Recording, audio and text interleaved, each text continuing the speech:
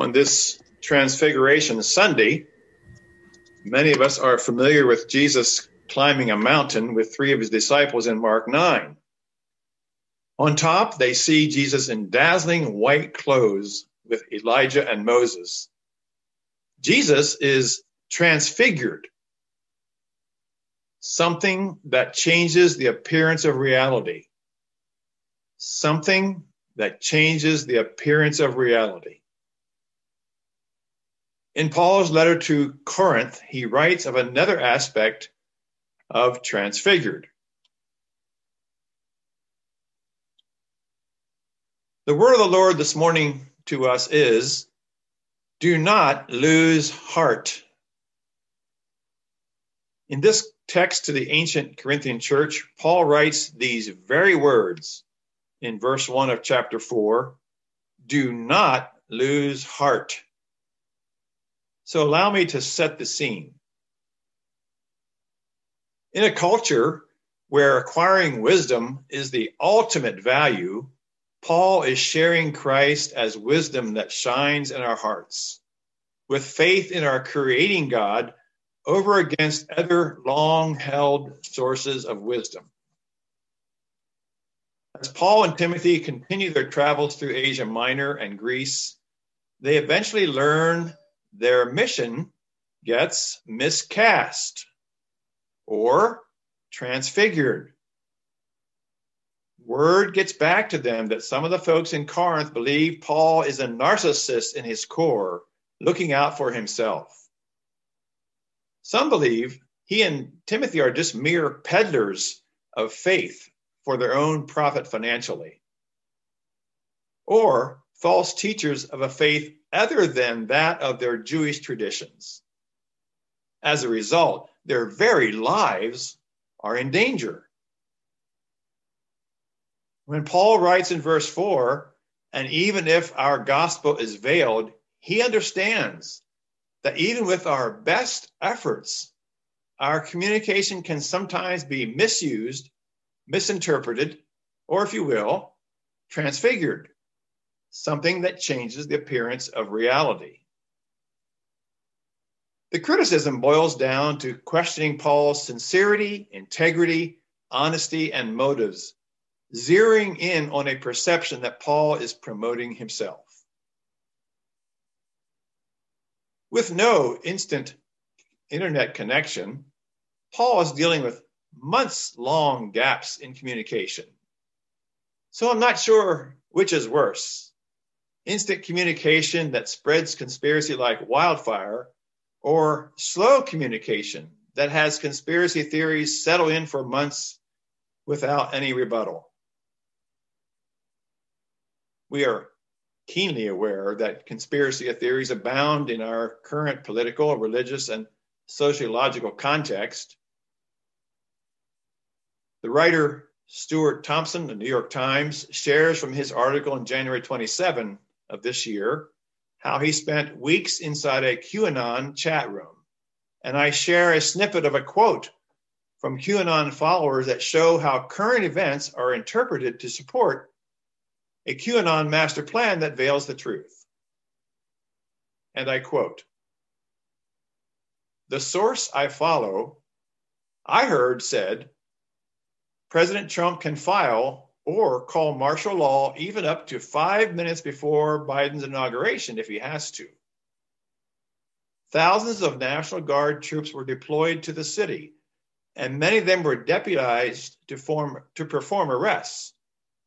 Surely a sign that Mr. Trump's plan for martial law would come true." For QAnon followers, over and over again, unexpected outcomes and a lack of evidence were recast as a part of a master plan for President Trump to retain the presidency. Paul would surely say with us, the truth they project is veiled, transfigured in a negative sense, something that changes the appearance of reality. Paul responds to his critics by returning to his core mission and purpose, which is pretty much outlined in verse 6. For it is the God who said, "Let light shine out of darkness," who has shown in our hearts to give the light of the knowledge of the glory of God in the face of Jesus Christ.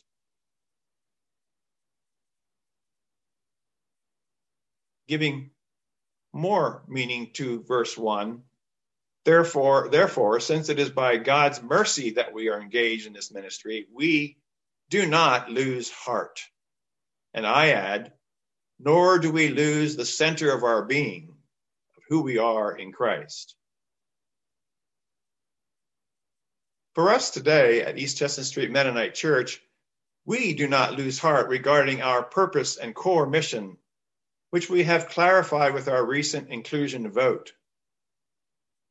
If we had paper bulletins in front of us, we would read this about our central mission: to be transformed by God's mercy, grace, and love. To introduce our children and neighbors to Jesus Christ as Lord and Savior.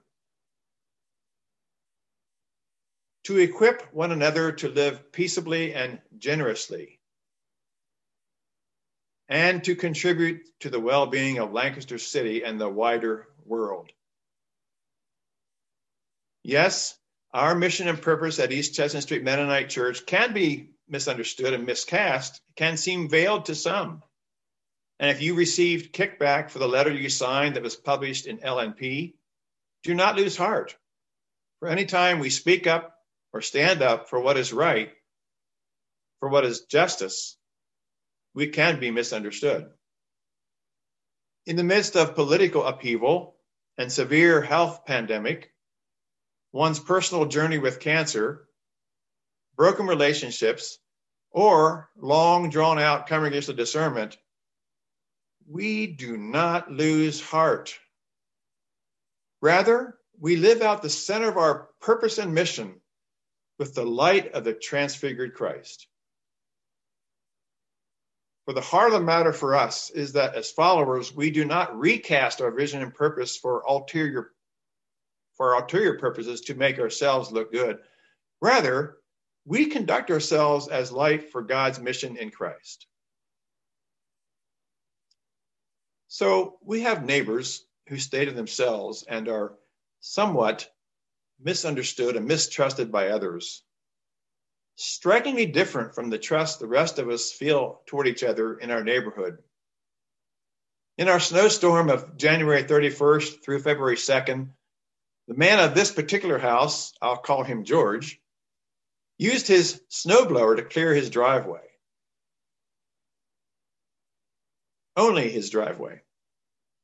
In contrast, another neighbor habitually clears not only his own driveway, but also those of two elderly women nearby. When Loretta and I began to shovel out our driveway Monday evening on February 1st, he came over unannounced and cleared our steep driveway, even though we had never met. So on Tuesday morning, neighbors continued to help each other, and George was again clearing his driveway with his snowblower. 2 doors down the street, another neighbor had not touched their driveway all through the storms. And I learned the man of this house had injured his back. And so with the hope of promoting connections and community, I asked George if he would help this neighbor. He said he would if he had enough gasoline.